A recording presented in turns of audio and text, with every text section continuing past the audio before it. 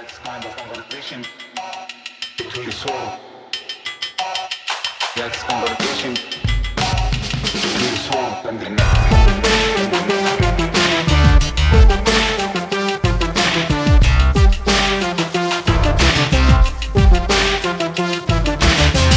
Hello, Prestige heads or listeners to American Prestige. Welcome to your weekly American Prestige. I'm Danny Bessner, here as always with my colleague and friend Derek Davis. And Derek, how's it going? I could use about 48 hours of sleep, but other than that, I'm doing all right. How about you? Oh, good. I'm good. Best time to record a podcast is when you're feeling decrepit as if fall is entering. Fall is entering. For some reason, we're about to make sure that it's dark super early. I don't know the history of that, but maybe we should do an international history of time. That'll be interesting. Let's do that. Wow. Yeah, that's deep. That's very deep. Yeah, that's deep. That's maybe too deep for AP, but I don't know. But of course, as always, there's a lot going on in the world, and we're here to update you with the goings-on of international affairs and U.S. foreign policy. So this week has been a big week for the United Nations, otherwise known as the UN. So Derek, why don't you give us a little breakdown of what's going on? Yeah, well, the UN is having its General Assembly session, trying to accommodate for life under COVID, which has been an interesting experience, I think. The speeches have gone off. I mean, the event itself has gone off mostly unhindered. There have been some interesting developments, like Jair Bolsonaro, the president of Brazil, giving his address in person, even though he's not vaccinated against COVID. And friend of the pod, Jair Bolsonaro. Friend of the pod. We're a pro Bolsonaro pod, absolutely. The rule was that if you're going to address the General Assembly in person, you have to be vaccinated. But the UN, as it is wont to do, hung that rule on basically an honor system, and then wasn't even really willing to enforce that, because Bolsonaro was quite open about the fact that he hasn't been vaccinated. He's not like trying to lie. He wasn't like trying to lie his way into the chamber. But they, even for somebody who's been very open about it, they still allowed him to address the chamber. His health minister subsequently contracted COVID while they were staying in New York. So I don't know. I mean, this could be his by some counts, we could be into like fourth, fifth infection if Bolsonaro gets it again. It's really kind of astonishing how many times he's either had it. I mean, he's definitely had it. There are questions about how many times he's had it, in fact. But it's a fascinating little tale of one man and a virus that can't seem to quit each other. What a psychodrama. And he spent so much. I mean, when he was on the campaign, he was also like stabbed in Belo Horizonte, I think. And so Yes. Bolsonaro is kind of like the Wile E. Coyote of international affairs, Well, constantly getting injured. Ongoing health problems. So there is no world leader who has been photographed more times with like a tube up his nose in the hospital And giving the thumbs than Jair up. Bolsonaro. Always giving the thumbs up. But I mean, yeah, that stabbing has been kind of caused lingering health problems for him. Yeah, no, that was a serious stabbing. I remember at the time, I think he almost died. I happened to be in Brazil. I think it was September 2019 or 2018. It must have been 2018. But yeah, no, that's a good thing. So has anything else been going on with the General Assembly, or is that all there is to really update? Well, we can talk about, I mean, the only speeches I think that were noteworthy were listening to Joe Biden and Xi Jinping downplay the new Cold War. But we can get into that in a minute. The other interesting dramas have involved some questions about representation. Myanmar's junta government wanted to send its own representative, but the UN representative of the previous government, the pre-coup government, has refused to give up his seat, and there's no real desire within the UN to recognize the coup or recognize the junta as legitimate. So they've allowed him to sort of keep his seat.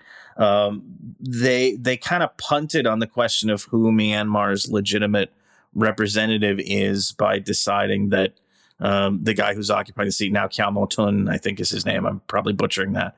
But he could stay. He couldn't participate in any of the week's sort of festivities, but he's still technically occupying that seat. The Credentials Committee, the UN Credentials Committee, is supposed to meet in November to try and figure this out once and for all. But it's a difficult issue because there's no basis on which to allow really Kyaw Moe Tun to stay in that seat. There's no basis to recognize the hypothetical or cloud-based maybe opposition government that has formed in opposition to the coup. On the other hand, the junta, which actually does run the country at this point, the UN has no interest, in the United States in particular has pushed this, doesn't want to recognize the junta as legitimate by giving it, allowing it its choice of representation. Similarly, similar things have been going on with Afghanistan. The Taliban appointed their own UN representative, Suhail Shaheen, who was the spokesperson for their diplomatic office based in Doha in Qatar for the last several years. They've named him as UN ambassador. They've asked that the new interim, I guess, still not clear about how interim this government is, but that their new foreign minister be allowed to address the session. That was pretty quickly shut down. Nobody wants to do that. And again, there's sort of there's a lack of interest in kind of giving the Taliban the stamp of, or the imprimatur of legitimacy, by giving them the Afghanistan seat at the UN, but there's no basis for that seems to be a matter of time. Yeah, that seems to be a matter of time. Yeah, that will probably be worked out. Again, this has to go through the Credentials Committee.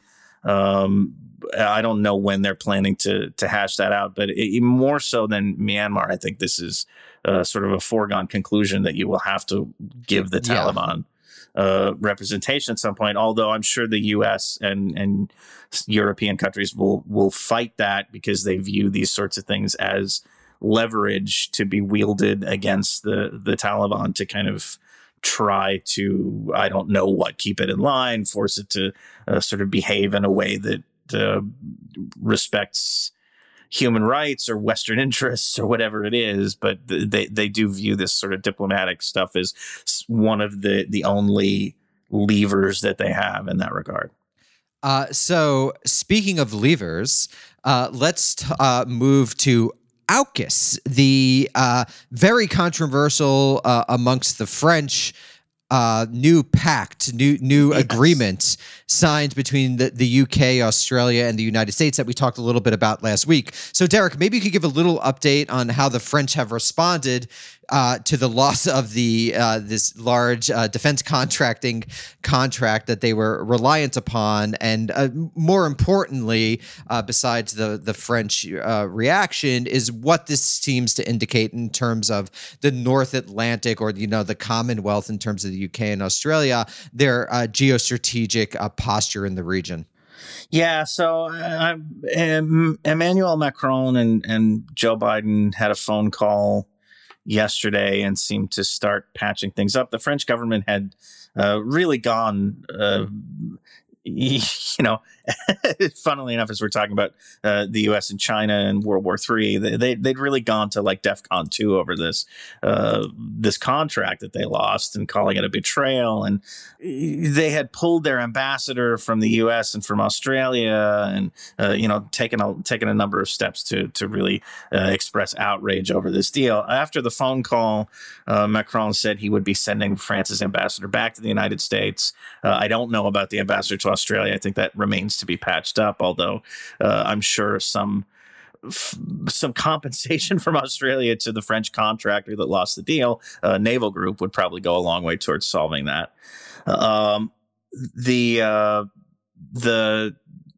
deal that Biden and Macron put together basically looks like it amounts to buying Macron's goodwill or buying his friendship back. Biden made some vague promises about maybe upping U.S. logistical support for the French military mission in West Africa. So it looks like they cut some kind of a deal in that regard. As far as the bigger strategic Wait, but Derek, implications. before we move on very Yeah, yeah. quickly, I just wanted to put this a little bit in historical context because France is interesting when you're thinking about the North Atlantic world, because I think it's the country much more so than the UK and Germany, kind of the big three of continental Europe. It's been the country most reticent to accept that it's a middle manager of empire. So Yes. you have this sort of like de Gaulleist reaction in the 50s, the late 50s and 60s. You know, Right. the moving of the NATO headquarters from France elsewhere.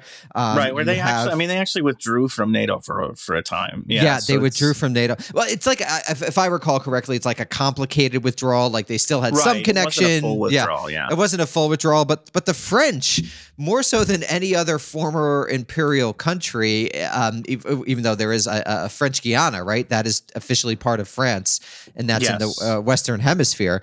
And there more are th- territories in the South Pacific too. They have and there are islands. territories in the South Pacific as well. So, but France has been the most reluctant, as sort of a form of national honor, to recognize the situation that it is in. You know, it is a middle to weak power at this point that is nothing really in terms of geostrategic power without its fellow European countries.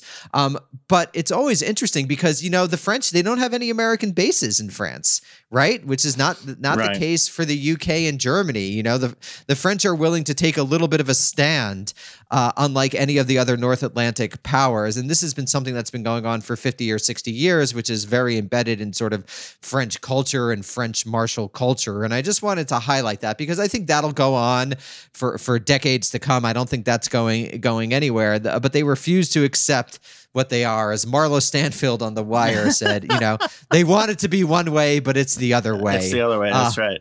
And they're constantly France figuring that has out. a peculiar kind of post-colonial relationship with its former dominions, I would say, as well, as opposed to the UK, which maintained influence certainly after giving up its colonies. The French relationship with like West Africa, with Lebanon, and some other places is much more kind of overtly neo-colonial, I think, in many respects. I mean, you still have the French military kind of dominating West Africa to some extent.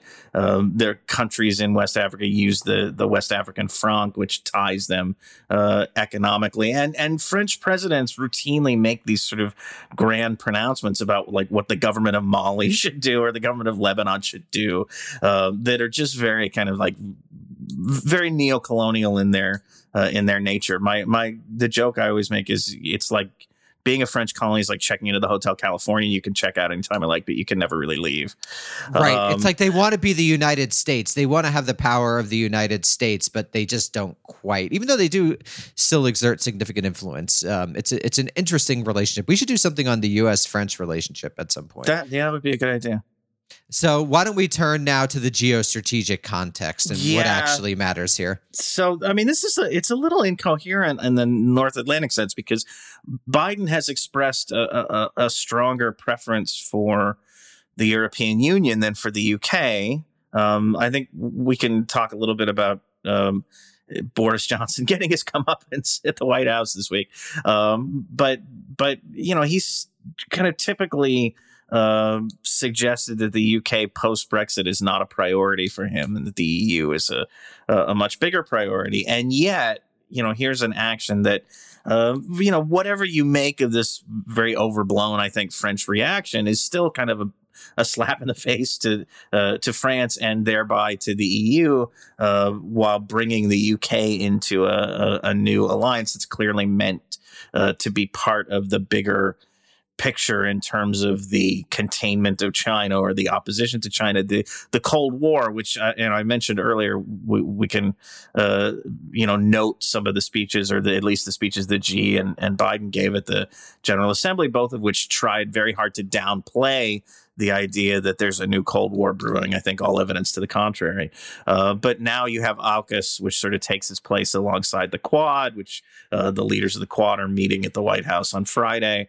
It is sort of it's part of what is. It's brought the UK into what is, I think, the defining overarching mission of U.S. foreign policy at this point, which is countering China.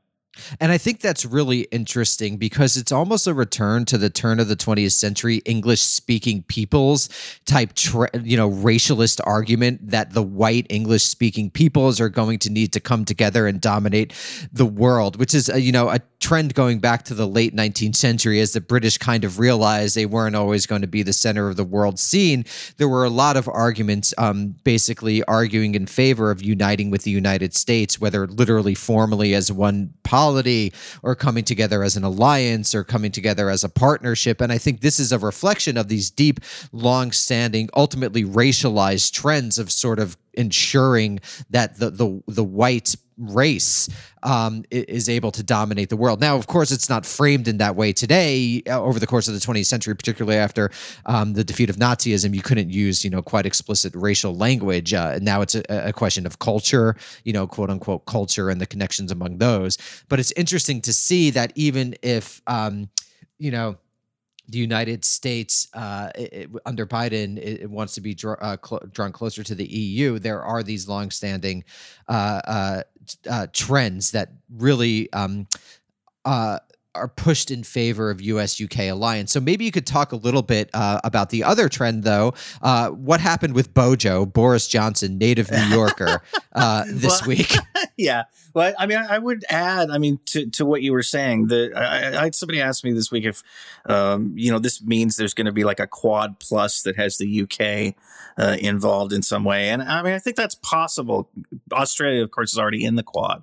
I think what the AUKUS deal may harbor or may kind of preview is a strengthened Five Eyes alliance. Five Eyes is the intelligence sharing English nation group that includes Canada and New Zealand, along with Australia, the UK, and the US. So you have three of the five members of that group now, kind of tightening the level of their military cooperation. I think that may kind of preface a move to bring the Five Eyes alliance, kind of extend that cooperation past just intelligence sharing, which may get some pushback in New Zealand or maybe even in Canada. I don't know, but I think that may be where things are heading.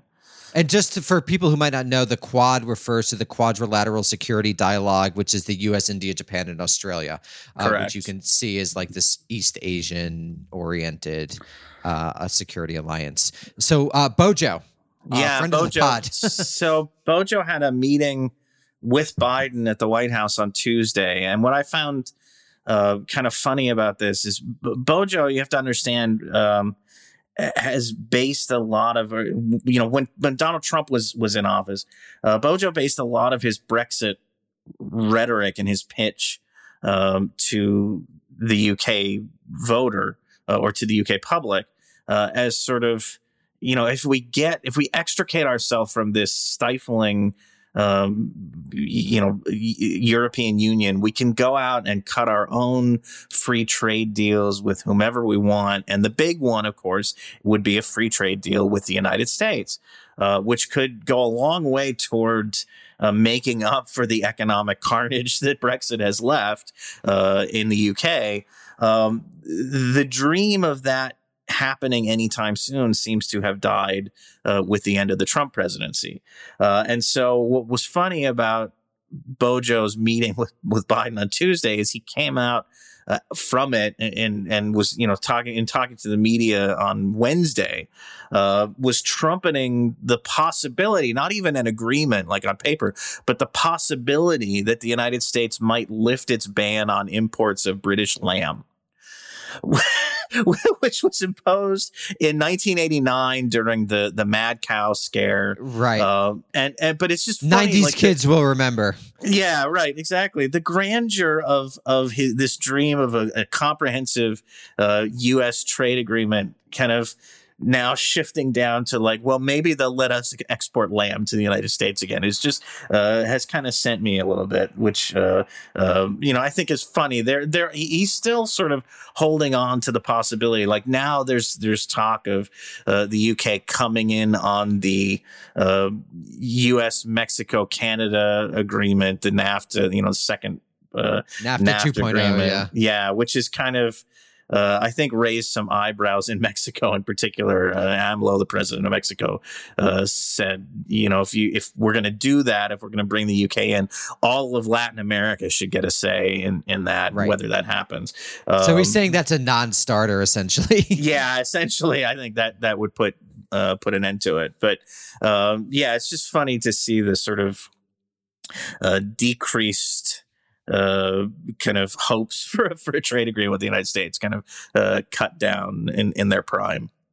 And it's kind of interesting, again, to return to the English-speaking people's idea. I think Bojo was, relying on Trump partially. I mean, Trump has no idea about that history, but partially based on those deep cultural currents to try to unite the UK and US in this ever tighter alliance, ever tighter economic and security alliance. Well, and I mean, Trump just kind of viscerally hated the EU for reasons I don't because I think these cultural reasons. Yeah, I don't think he understood, but it's this sort of stuff. You're right. It was just sort of a basic thing with him, and he talked a really big game about, you come out of the EU and we'll do a big free trade deal with the UK and everything will be fine, ignoring the fact that even if there was the interest in doing that, even if Trump had gotten reelected, let's say, and there was an interest in doing a big free trade deal, that it would take years to negotiate the fine details of something like that. But of course, Trump doesn't realize that. So on that happy note, everyone, thank you for listening to this week's news portion of the episode, and we hope you enjoy our interview with Kate Kaiser. Thanks, everybody.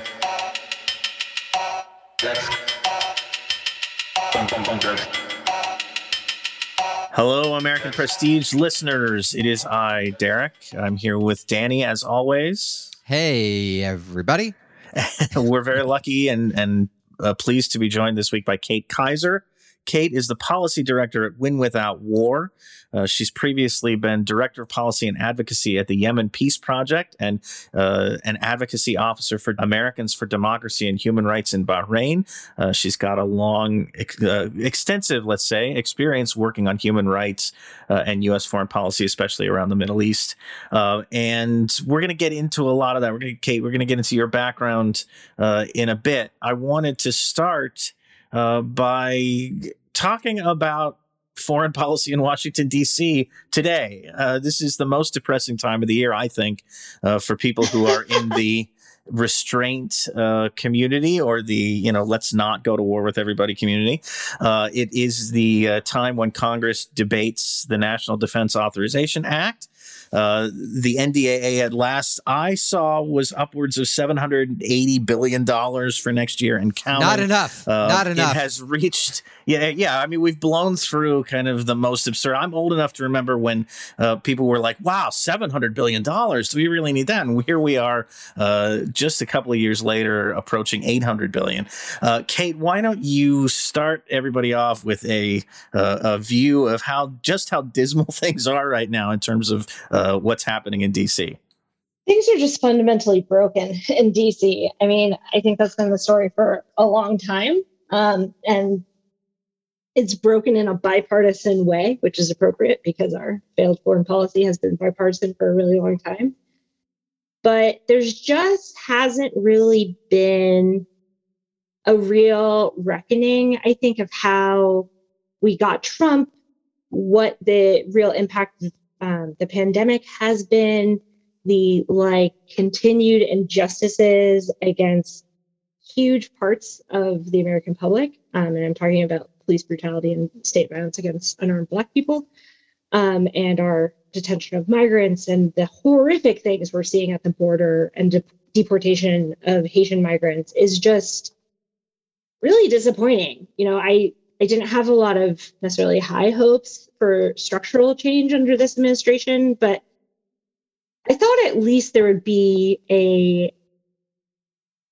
at least fuller revocation of all of the policies, including national security policies that Trump passed or implemented, that so much of civil society, it didn't really matter if you were progressive or liberal, fought back against and was opposed to. And it really, I've been questioning, okay, so who actually is making the decisions right now in the administration in particular. I mean, Congress has kind of always been Congress, and as a close colleague of mine likes to say, Congress is where bold ideas go to die. But the Biden administration, I mean, it kind of looks in a lot of ways he's just implementing Trump's policies or changing things kind of at the margins and then claiming that it'll lead to systemic change. And it's just not happening. What do you think accounts for that strong continuity? Is it just that no one really cares about foreign policy? Is it just the case that, you know, the blob is a real thing and it has real influence, and therefore people share a bunch of assumptions about what the United States is and what it should do in the world? If you were to, obviously it's a super complex process, but if you were to point to a few causal elements of why we see such strong continuities, what would they be? So I think for a long time, U.S. national security has really been based on security for a small subset of white elite, mostly men, in the country. And the national security community, or the blob, has never really reckoned with that. And I think a lot of the policy decisions we're seeing in the bureaucracy, or even just by political appointees or in Congress, are rooted in the dehumanization and devaluing of human life if it's not white. I mean, we're seeing this with the case with Gabby Petito, who, you know, there's national attention on her murder, but there's women who are disappearing on Indigenous Native American reservations, and no one's investigating that, right? And I think part of what you're seeing then reflected in foreign policy is rhetoric about support for human rights and human rights being at the center of U.S. foreign policy finally. But nothing has really fundamentally changed. The conception that this administration has of where its power comes from is really rooted in what military power do we have and our ability to dominate regions of the world. And the reality is that hasn't served the safety or security of really anyone except the blob in Washington and defense contractors at the end of the day. And what's happened, I think, another part of this is that, and this is a really procedural, structural inside the Beltway thing, but Congress is really broken. And what I mean by that is Congress basically lobotomized itself in the 90s, and it got rid of a bunch of institutions like the GAO that basically were think tanks for Congress, and it provided the intellectual analysis that now Congress is relying on GAO and the Congressional Research Service for. GAO is the Government Accountability Office, and those are tiny agencies who have very limited resources and can't be responsive to Congress on all these issues. And so, you know, a lot of staff basically rely on lobbyist talking points or lobbyist information or think tank information that is often skewed and really just rooted in kind of the status quo Washington consensus conception of the United States' role in the world and what our national security is really based on. And one reason for that is because of the lacking capacity in Congress. And it's not just that intellectual capacity, it's the fact that staff are paid poverty level salaries. And so you have this dynamic where to get a job on the Hill, you have to have worked on the Hill. So that's one obstacle. But to work on the Hill, you kind of have to intern for free or be a former official. And so the folks who are able to intern for free and move to DC without a job, right? Those are folks who typically have parental support, financial support of some kind. Those are typically people who went to Ivy League universities, who come from a certain socioeconomic background. And so you have this group think plus lack of capacity.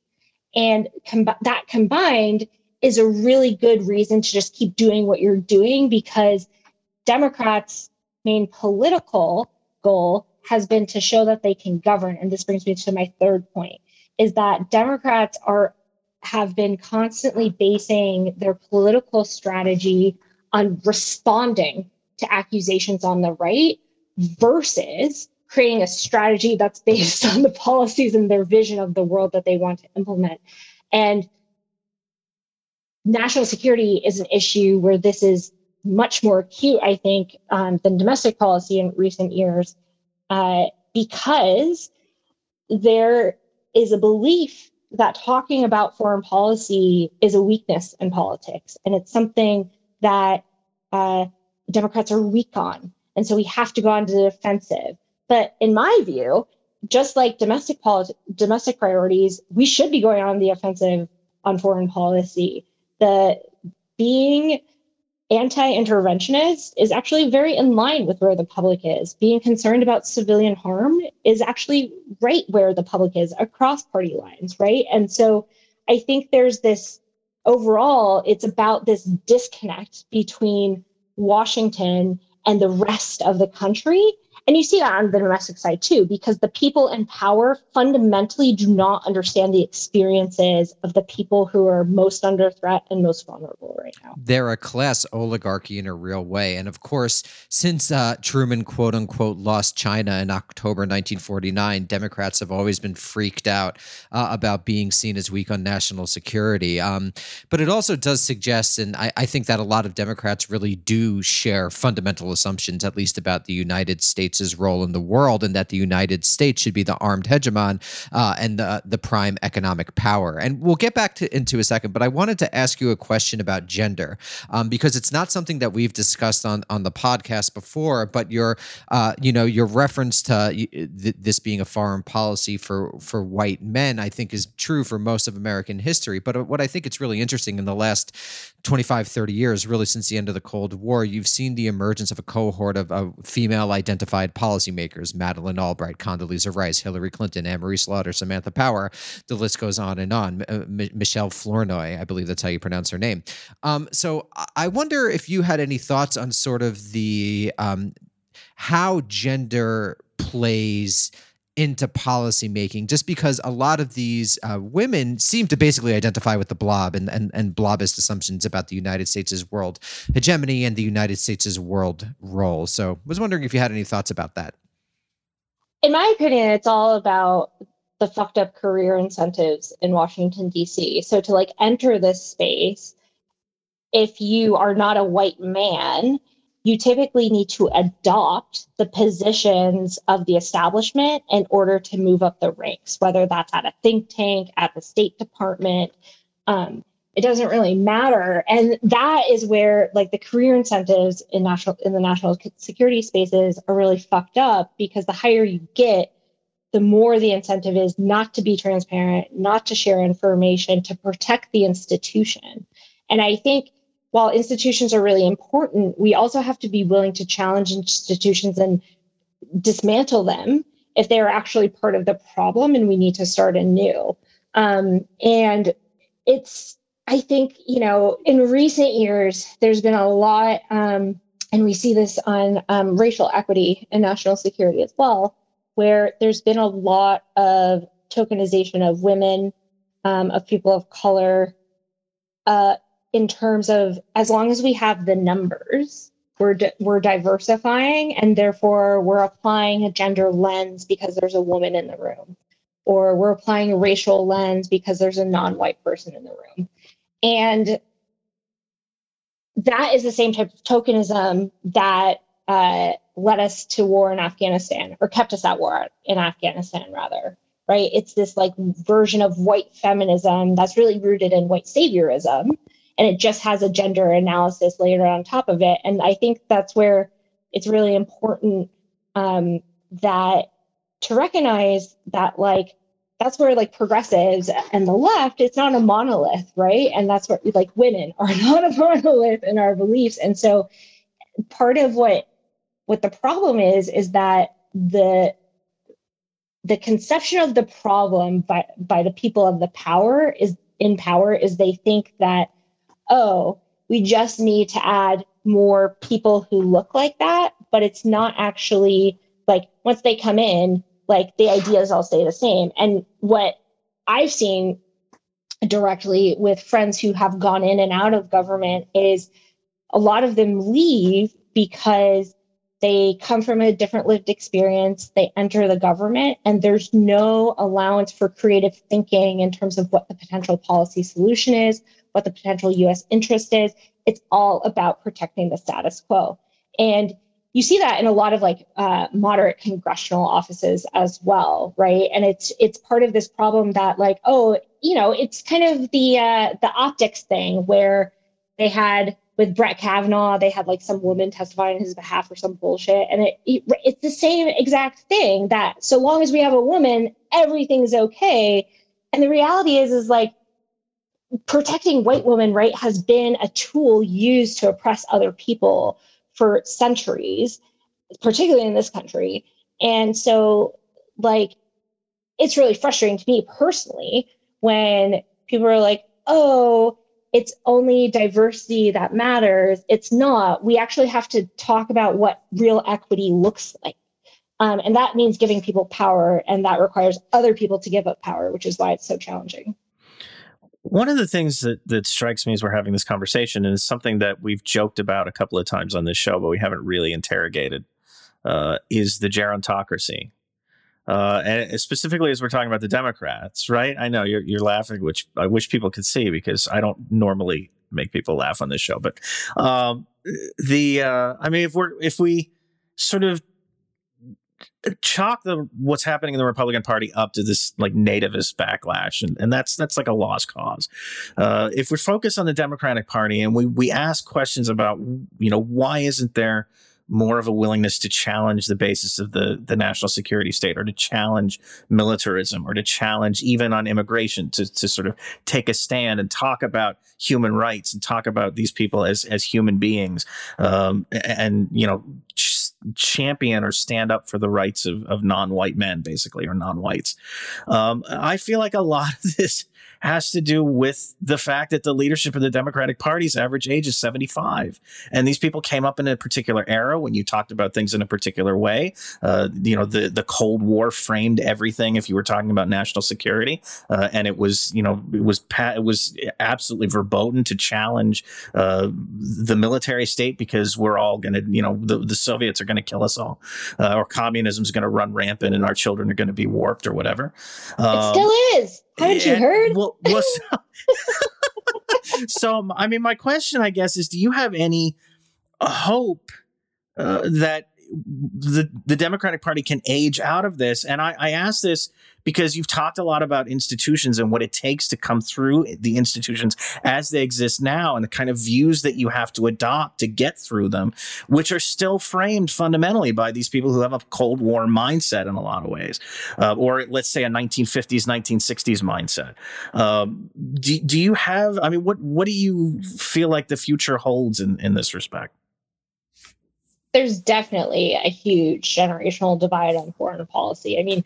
I even see it in my generation. I'm a millennial, and I don't exactly know the generation is that for me, but I'm again the oldest person on the program. Derek's silent generation every week. Yeah, Derek is silent generation. That's right. He's born in 1941. Oh my God. You're gonna have to. Sorry. No. I'm Gen X. It's fine. We can. Go ahead. I don't mind. I'm used to it by this point. My point is that in Washington, I'm seen as this radical who's, proposing all these structural reforms that are big and lofty. And a lot of folks who are younger than me are like, oh yeah, I see that, but we're over here on the left. And so I think it's really interesting just to watch the normalization of just radical ideas that are rooted in an abolition frame and liberation frame, right? And that is a very understandable model to younger people, whereas a lot of members of Congress still don't know what intersectional means, or just how you even apply that concept, right? And And that's where I think like just the like structural analysis of the world is like fundamentally different. And I think we're starting to see that in politics. And so that's where, on your question about political parties, actually, I'm putting my idealist hat on. Like, I think there's like the most potential in terms of out organizing the establishment in the Democratic Party. Like, I'm talking like the actual party apparatus, and building from the bottom up to take over the party ultimately. And that's like their greatest fear. And I think it's, I do think there's this generational divide, but I think like it's that generational divide, the people in power are fighting to their last breath, because it's really about a fear of losing power. Because most of Democratic leadership's, interests are very similar to Republican members, in that the Democratic Party takes just as much money from big corporations and Wall Street and the fossil fuel industry and defense contractors. There's not really a difference. And so when you pull back the layers, it's the moderates and the more senior members who are the weakest on these issues about whether or not, or how they're being influenced, right? And what money they're accepting, and whether or not they actually support democratizing the debates about who should be in power. And I think that's a really big part of it. But to me, that's why it's so exciting that conversation is happening, because we're talking about democratizing power here. And really what progressive foreign policy folks want to do is democratize power everywhere. And so I think like why that's exciting to me is like there's hope in my brain that like there are people who get that, who are younger than me and are going to have the energy to like follow in the footsteps of what we're building now. And, I just think we're at a precipice in a lot of different ways. And I think like the structural challenges we're seeing with the political parties are very much reflected in that as well. So let me propose an idea, and I'd love to hear your response, because you're someone who has extensive experience in sort of grassroots thinking about foreign policy. So in the run up to the 2020 election, there was a lot of talk about quote unquote theories of change, right? And I think one of the gambles that the Bernie campaign made was that they would be able to activate voters who hadn't previously been activated, and this would be a path to victory. And I think that the election, it'd be difficult to say, even with the machinations behind the scenes, that wasn't an accurate understanding of how politics was going to work in 2020, whether the campaign didn't do things well enough, or whether there was ultimate structural impediments. I'm agnostic about. I don't think we know enough yet, but I think that theory of change was proven incorrect. And which this has led me to sort of reconceive my own thoughts, or at least reconceive how I understand present American foreign policy. And I've been arriving at this position that one of the things that characterizes our politics, broadly speaking, beyond foreign policy, but in domestic policy as well, is the idea that we have the institutions of a mass democracy, mass-based political parties, for example. But we don't actually have clear mechanisms of change, because though we have the institutions of the political parties, which let's say developed over the course of the 19th and early 20th centuries, since World War II began, and even a little bit earlier with the New Deal, the United States has created an administrative state, which is either shorn off from the public, like the Fed, the National Security Council, of which there is no democratic accountability. You have increasing power in the literal executive himself, literally in the White House, even more so than the State Department or even the Defense Department in some regards. Which indicates that mass protest-based movements aren't necessarily the engine of political change that they might have been in earlier moments in American history. I think you saw this with Iraq. I think one could even say this with response to the protests against the murder of George Floyd, is that you haven't seen the types of massive changes that these sorts of protests one might have envisioned might have engendered, partially, again, because we have this form of administrative state. And as you're saying, even the parts of the state that are supposed to be democratic, like the GAO, the Government Accountability Office, are like underfunded and super tiny. So one, do you think that's an accurate understanding of politics as they stand in 2021? And two, based on your answer to that, yes or no, what do you think the role of grassroots organizing is in making foreign policy change? Well, that was a lot. I thought about asking you to take a breath and all of that, Dan. Okay, I want to make sure I'm understanding your proposition here. So basically what you're saying is that the bottom-up organizing of winning electoral politics didn't work. And part of that is because there's like this administrative state and all of these institutions that like keep it from happening. Is that? No, it's not as direct causal. It's more like, where does power lie? And power lies in the administrative state.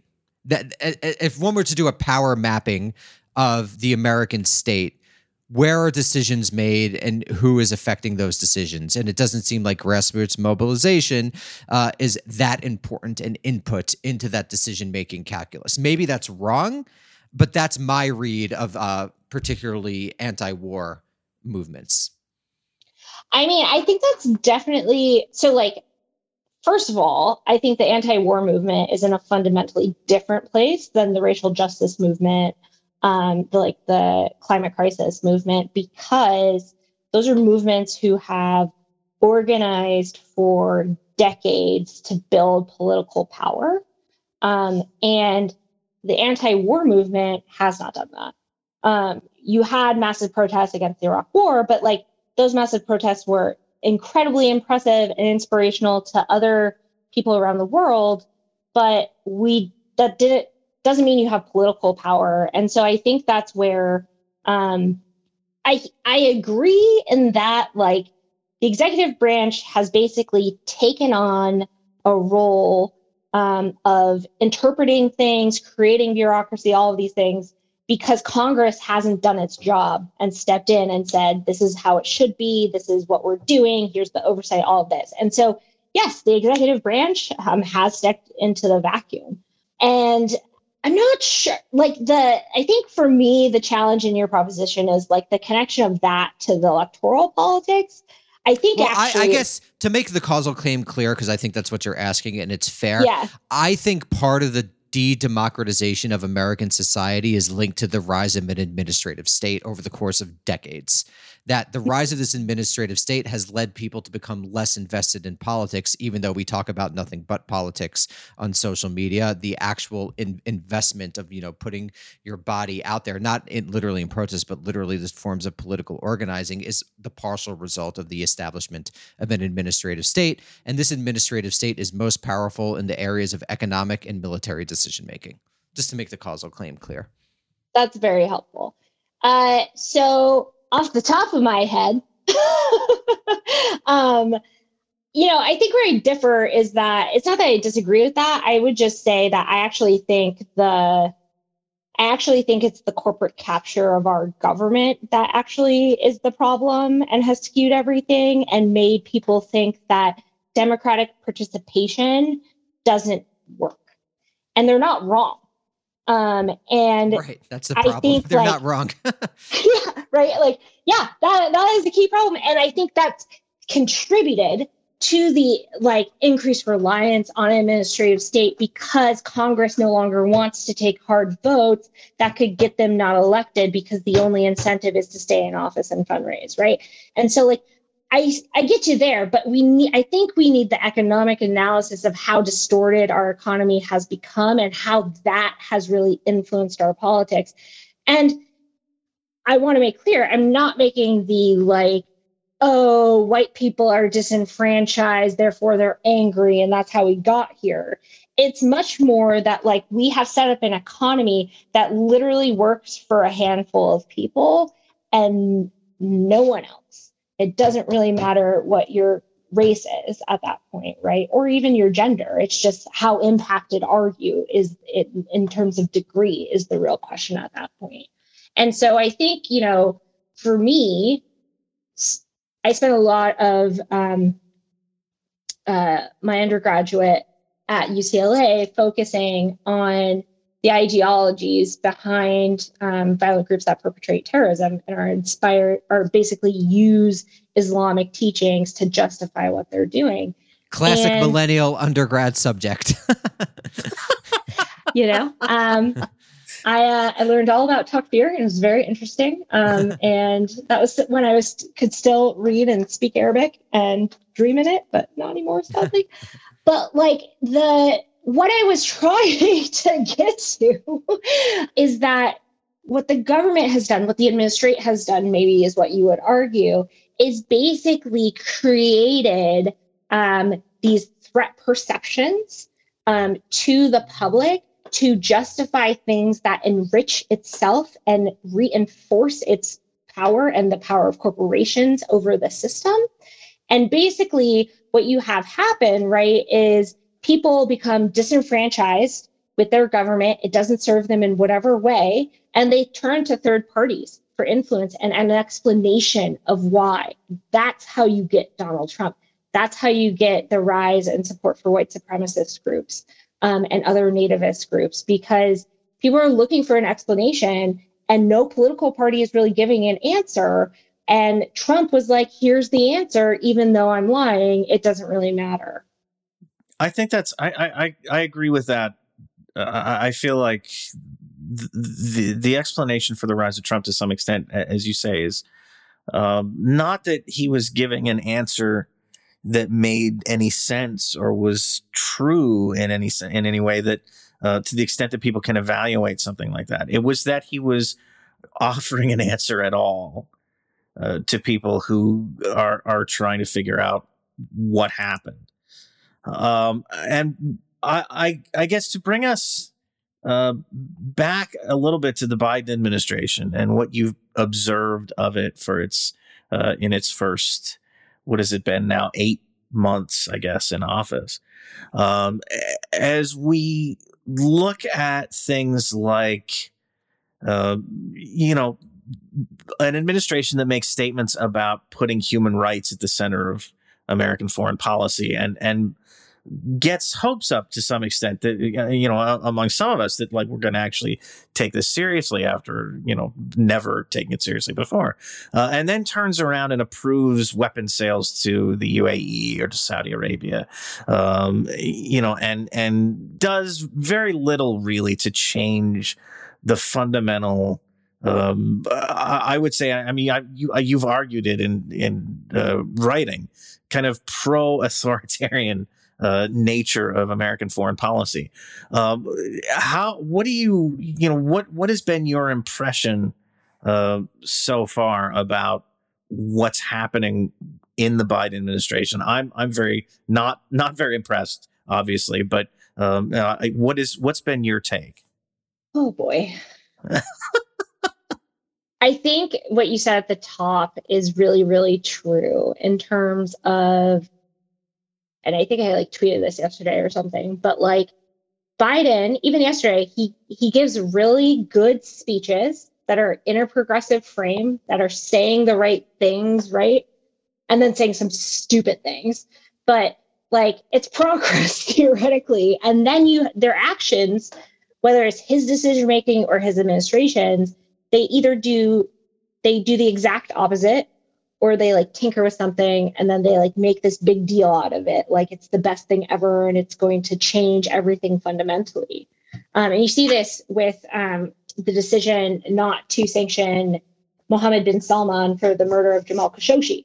They, sanctioned a lot of Saudi nationals who took part in the assassination.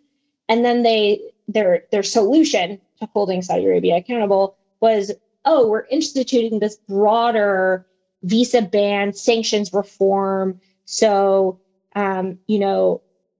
these types of activities will be sanctionable offenses in the future. And so that'll deter behavior.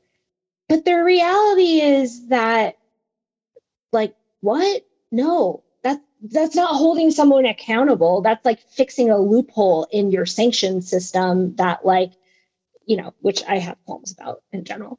but we won't get into that. And I think that's where I mean, I'm sorry not to jump in, but like the blacklistings that actually went on when the United States sanctions an individual at the level of Mohammed bin Salman's Chamberlain or his intelligence advisor or some functionary in the Saudi government. These things amount to, we're going to freeze any assets that you have in the United States and you're not allowed to come here. Almost certainly none of them have any assets in the United States. And okay, they'll go to Europe. And I mean, if they go to take a vacation, they'll go someplace else. Like, these are not actual who wants to go to America anyway? That affect anybody in a real way. It's sort of an on paper punishment, but it doesn't have the same import as if you actually sanctioned somebody at the level of Mohammed bin Salman. Well, I think also the reality in Saudi Arabia is that Mohammed bin Salman spent a lot of time consolidating power over the last several years. And so now he basically controls the Saudi Sovereign Wealth Fund. And so if you really want to hit him where it hurts, then you sanction that fund, which is invested in a ton of American companies. And that's a hard thing to do. And Biden doesn't want to do that, right? And I think that's where, in my opinion, in a lot of ways, the rubber really met the road, let alone the arms sales continuing, because it was clear that it was a really blatant first instance of him just fundamentally not upholding a campaign promise. I mean, he went out of his way during the Democratic debates to call Saudi Arabia a pariah and claim that he was going to make them the pariah they are. And great. We've been waiting. Yeah. It just hasn't happened. I think a big part of it is his personnel choices. To be fair, Ted Cruz and Josh Hawley, who should not be in the Senate, and friends of the pod, big time. Ted Cruz, big fan. Right, they're holding up nominations, but basically their strategy, which was their strategy during the campaign, was we're going to have a big tent, folks from the right, folks from the left, and we're going to figure out what a bipartisan foreign policy looks like.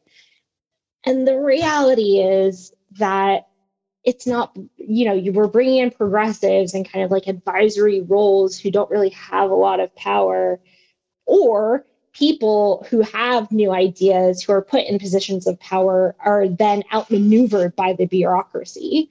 And you see something like the person who was writing the NPR, the nuclear posture review for the administration, who used to be Jack Reed's Senate staffer on nuclear weapons. She basically got pushed out of the administration. And now a hawkish person is writing the nuclear posture review. And so, when Biden came in, I think I said this at the top, there wasn't a purge ultimately of the people that Trump had put into place throughout the bureaucracy. And they, he wasn't effective in a lot of ways, but on that, the administration was rather effective. And so, we're seeing the same thing at GHS, where you have some of the top politicals who are in place being wait, what? And finding out about things. And it's because, a lot of folks are still pushing these policies forward because they one reason is they haven't been given the directive not to, is a big part of it. Right. And so I just really see him falling short. And to be honest, I think as I was saying, we're really on a precipice here. And so the failure to waste these 4 years and potentially not make the really bold decisions and transformations that are needed to survive this century is really, really worrisome. So you're telling me a 78-year-old or maybe 79 at this point isn't the cutting edge of thinking? What a shock. But Kate, I was wondering, you mentioned something really interesting that you were, on one hand, you said it was because of capital, you know, that you can't attack the sovereign wealth fund of Saudi Arabia because essentially it invests in too many American businesses. So the old Marxist, you know, it's capital's driving. There's that, which I absolutely agree with. And I was wondering if you could comment a bit on, you said it has a lot to do with personnel. So you referenced sort of the quote unquote deep state, the permanent bureaucracy. But what about the team behind Biden? I mean, I just say in all seriousness, like when you're that old, you can't, your mind just a lot of times begins to deteriorate slightly. And I'm not saying that he's, you know, totally not there, but I'm sure it's more difficult to keep a lot of things in your head, to be in control of the administrative state, which suggests, like under Reagan or under Woodrow Wilson toward the end of his presidency, is that people at sort of the elite administrative rank or the elite appointment rank have a lot of power. So maybe you could talk a bit about Blinken and people surrounding him and what you think their view of the world is, because it's probably mostly them more than Biden who are the driving force behind U.S. foreign policy at the moment. I think that's true to a certain extent, but there's a big caveat to what you just said in terms of the withdrawal from Afghanistan, because that happened because the president wanted it to happen. So that like singular strategic choice is, I think, something that he really can do.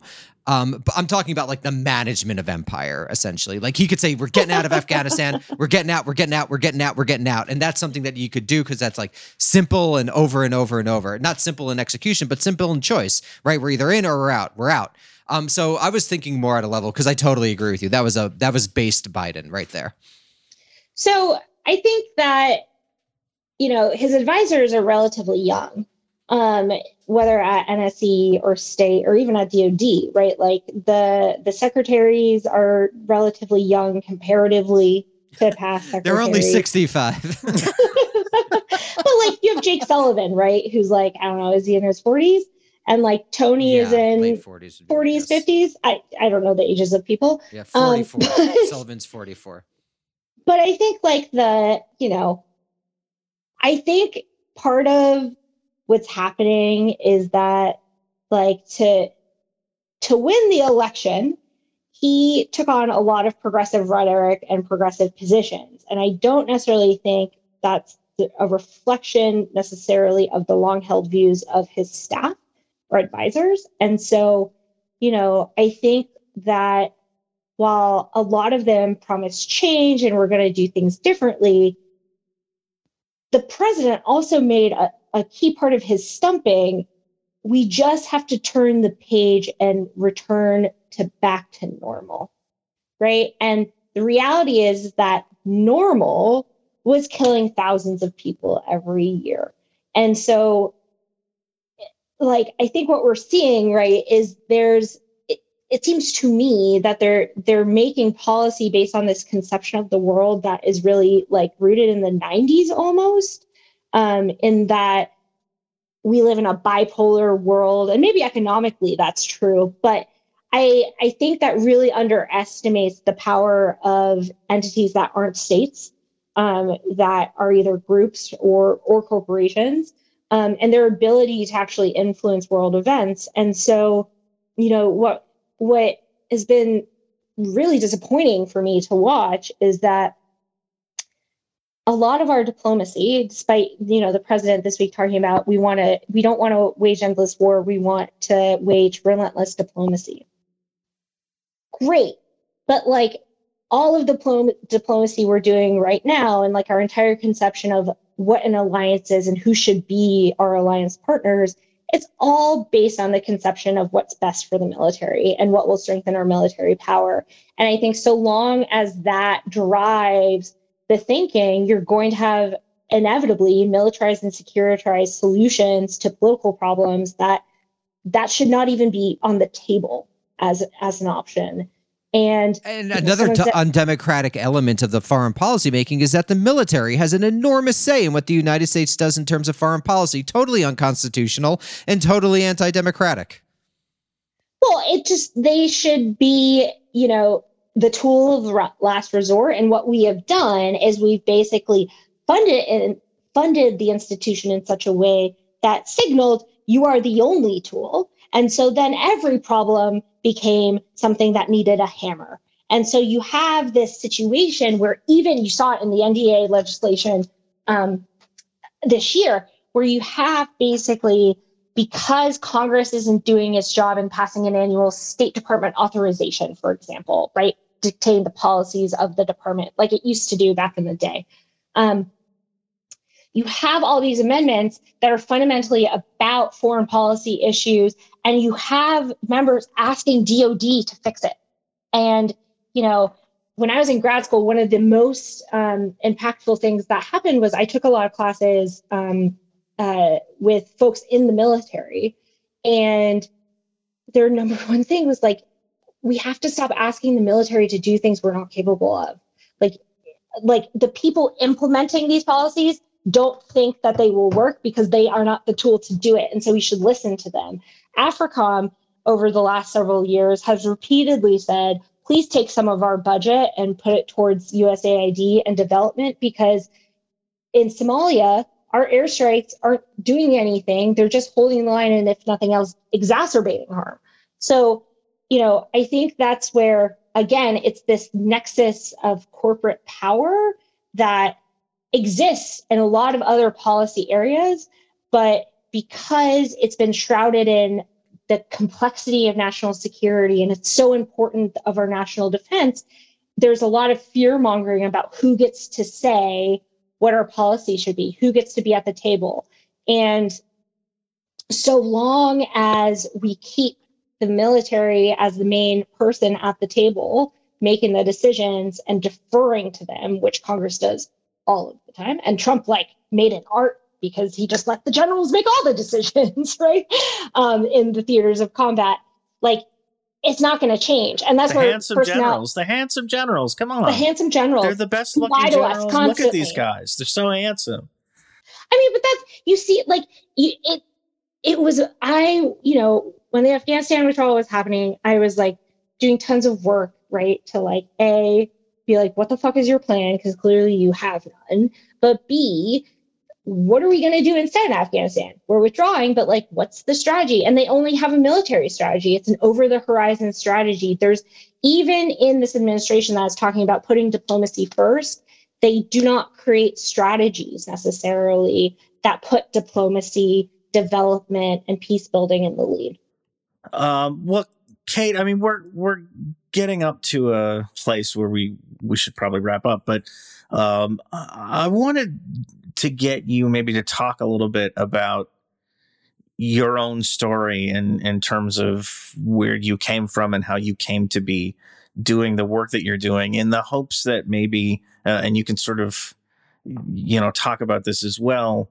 One of the questions that I get asked is, people want to know how they can get involved in these issues and work for a better U.S. foreign policy. I feel like, unfortunately, this podcast gives people a very nihilistic take on that question, because we do talk a lot about the democratization of the foreign policy establishment, the sort of insulating decision making in the White House in terms of the military.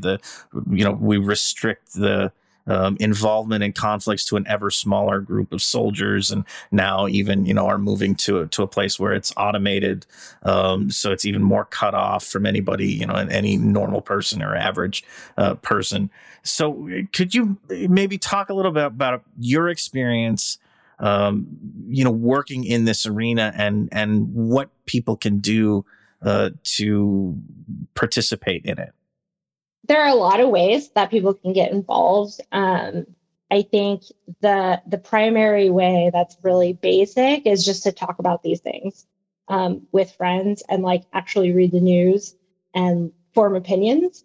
Because I think our culture is that regular folks don't have a right to make an opinion necessarily about foreign affairs or security issues, right? And we don't even let Congress make opinions about foreign affairs anymore, let alone anybody outside. Well, and if you, in movement spaces, foreign policy isn't something that naturally gets talked about. It gets talked about a lot in immigration spaces, for sure. But I think the broader progressive movement hasn't really adopted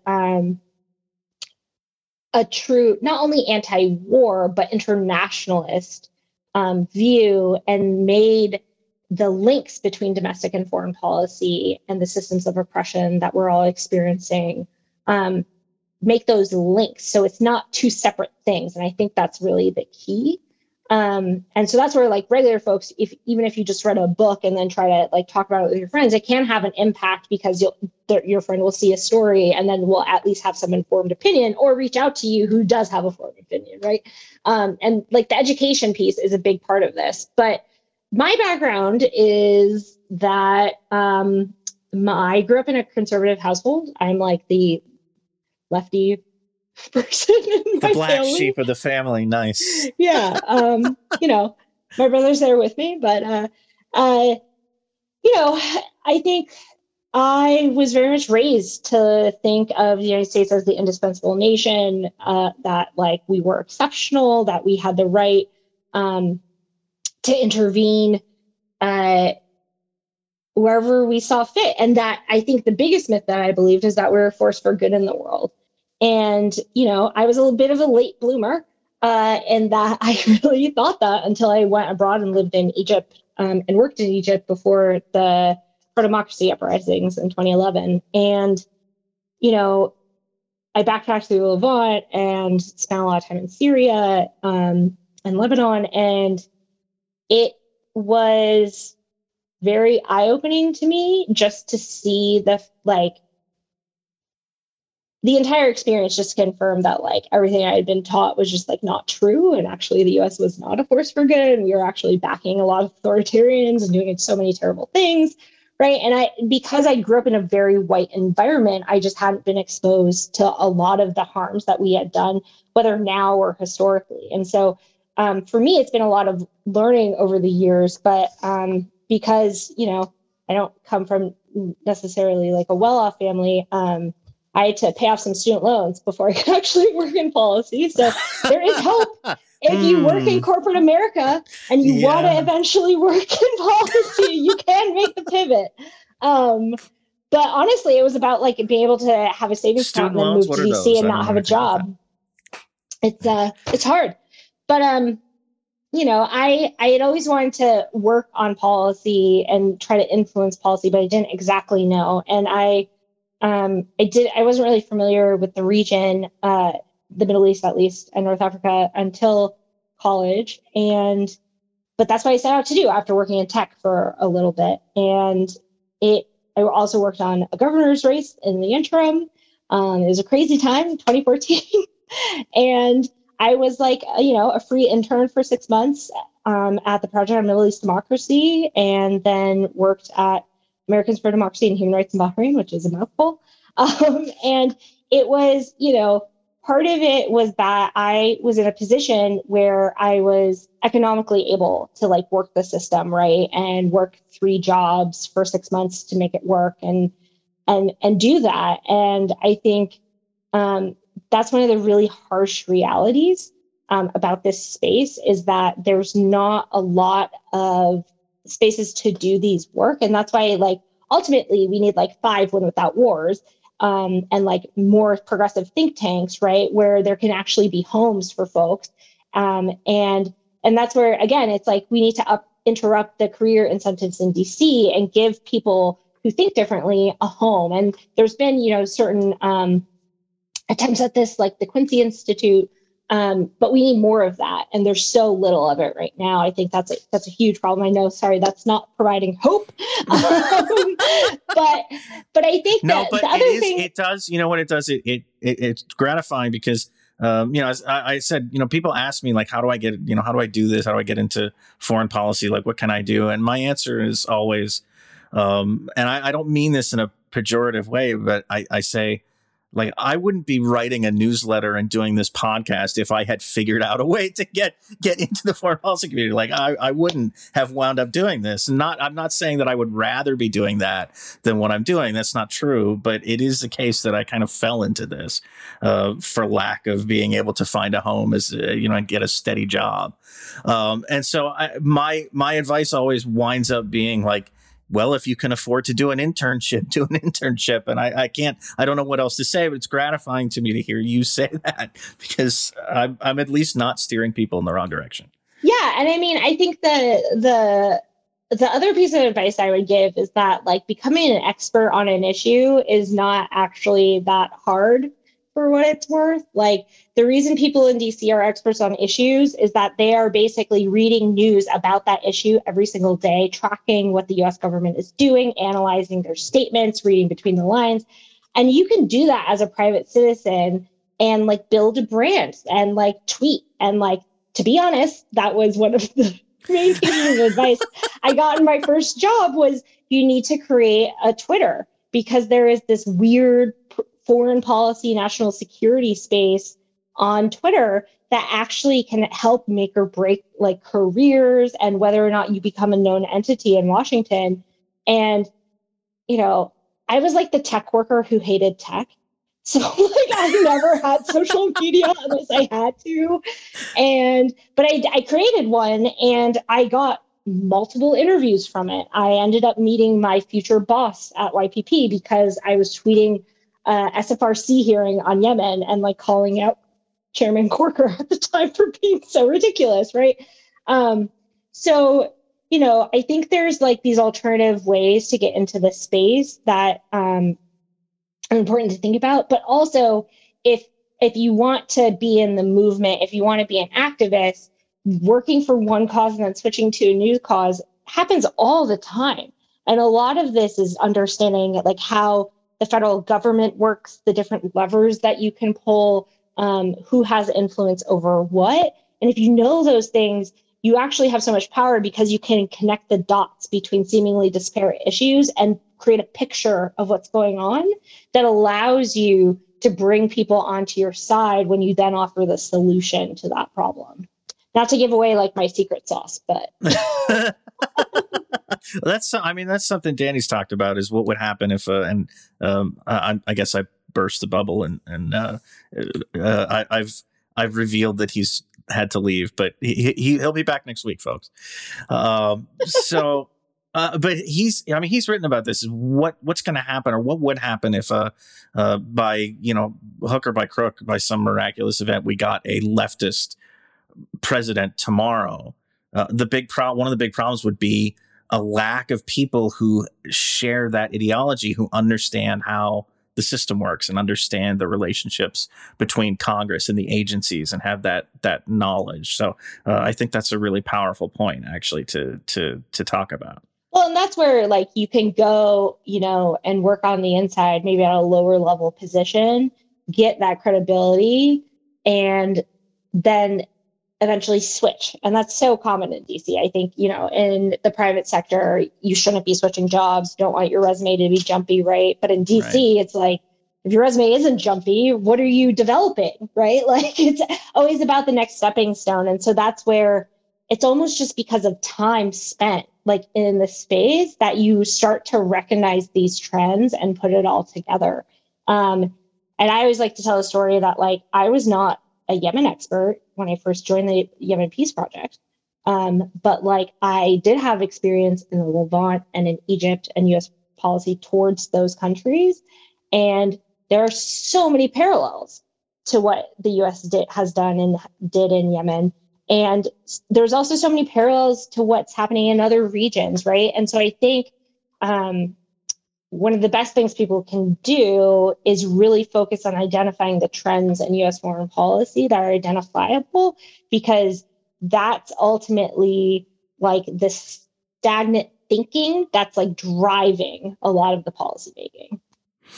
I think, you know, I refer, you know, go back to one of the things that I get asked about, which is, you know, I want to go work in the State Department, or I want to go work for a congressman, but I don't know if I can, like, in good conscience, do that. And my answer is always, like, you know, you're not going to change the system from the inside. Like, if that's your attitude, that's probably not, you know, as the junior whatever in a department, you're not going to, like, fundamentally change the system, but if you can, as long as it's not like, don't go work for Ted Cruz or Marco Rubio, or like, I'm not saying go work for the Heritage Foundation or something, but switch sides. You can switch sides once. You can switch sides. You can switch sides, but you if can't go back though. if you're not going to be able to look at yourself in the mirror, like, don't do that. Don't do that to yourself. No. But as long as you can live with yourself, getting in there and working and learning how things work is itself a way to, equip yourself to be part of the solution later on, or to be, be active later on. Well, and like, I think the caveat, I agree with what you just said, with the caveat that like, actually in Congress and certain roles in the executive branch, it's the junior staff that have so much power, right? So you have in Congress, right? Like the people who are, determining member of Congress's foreign policy agendas, they're often like 22, 23, just out of college, right? And so it's like I go and talk to them on a regular basis. I'm like, oh my gosh, so when were you born? Okay. And it's not to say that's a bad thing, but like the reality is, I think a lot of people don't necessarily realize that. Another example I've been given is like, one of the most powerful positions in the executive branch is actually being the junior speechwriter, because you write all of the first drafts. Basically, the speeches are where all the policy decisions get made. And that first draft is what the policy decisions are based off of. And so it's like, it's such an interesting dynamic. And you're like, wait, what? Also, why aren't policies being made in a different way? Right? Yeah, and not it speaks to the dysfunction. Yeah. So anyway, I mean, there's hope if you take a job that, I think the other part of this is that a lot of junior roles in DC, and this is, another place where the inequitability of Washington is just so prominent. But like a lot of these jobs, you have to work 16, 18-hour days, right? Sure. Like you're just on all of the time. And so I think that the key thing to remember breaking into this space is that your first job is never going to be your last job. And can you do something that's unsustainable for a little while that'll get you somewhere else that is more sustainable? Right. But then there are people, who just stay and do that work all the time. It's like Bernie Sanders, perfect example. How does that man do everything that he does? He's so amazing. And like he takes his strolls around the Capitol, or at least he used to. And like they're just going 24/7, and that is the life of a policymaker. Yeah, I mean that's another good caveat, though. I mean, a lot of these junior staffer jobs aren't much better than an internship. I mean, in terms of being able to survive in Washington, D.C., like I know on the salary that these people get paid, you still almost need to have the financial support network, let's say, behind you to allow you to do that. But so I think, okay, so, take an internship, never stop posting. And, I think the other thing is you got to take the jobs. The final thing I'll say is you got to be willing to be awkward and network, because like, especially in COVID, it feels really weird to network and ask people for like coffee. But like, that is how you get a job. None of the jobs I've gotten in Washington, I've applied for. There you and go. like, I'm not alone. And none of the jobs I've applied for, I've gotten. So there you go. But like, networking is really your key. If you're sitting at home right now and you're just like sending resumes and cover letters willy-nilly, just everywhere you can possibly do, you're wasting your time. It is a much better strategy to build a network and then be constantly checking in with them, reminding them, right? Asking them who they know, and you can snowball it into opportunities. And I think that's where like a silver lining of COVID in these times is that people are willing now to do digital coffees, where before you actually had to be in DC to get the coffee, right? And so there's like the pandemic in that way has kind of democratized access a little bit, at least. I think that's a good place to say, and to say to people that like everybody had to do that, so they understand. Like the people who They're are really in nice about position, it. right? If you ask them, you want to get a cup of coffee, they know how the system works because they went through it. So they're generally accommodating in that regard, I will say. It's surprising how nice people are about it. I think because we all had to go through the awful, awkward painfulness of Right, being like, exactly. hi, we have to make small talk. I'm going to tell you what All right. Well, so I think that's a good place to stop, and maybe a little bit of an un-American prestige like optimistic note for people who want to get involved. Kate has given you the roadmap to do so. Kate, thank you again so much for being on the program, and we'll definitely do it again. Thanks for having me.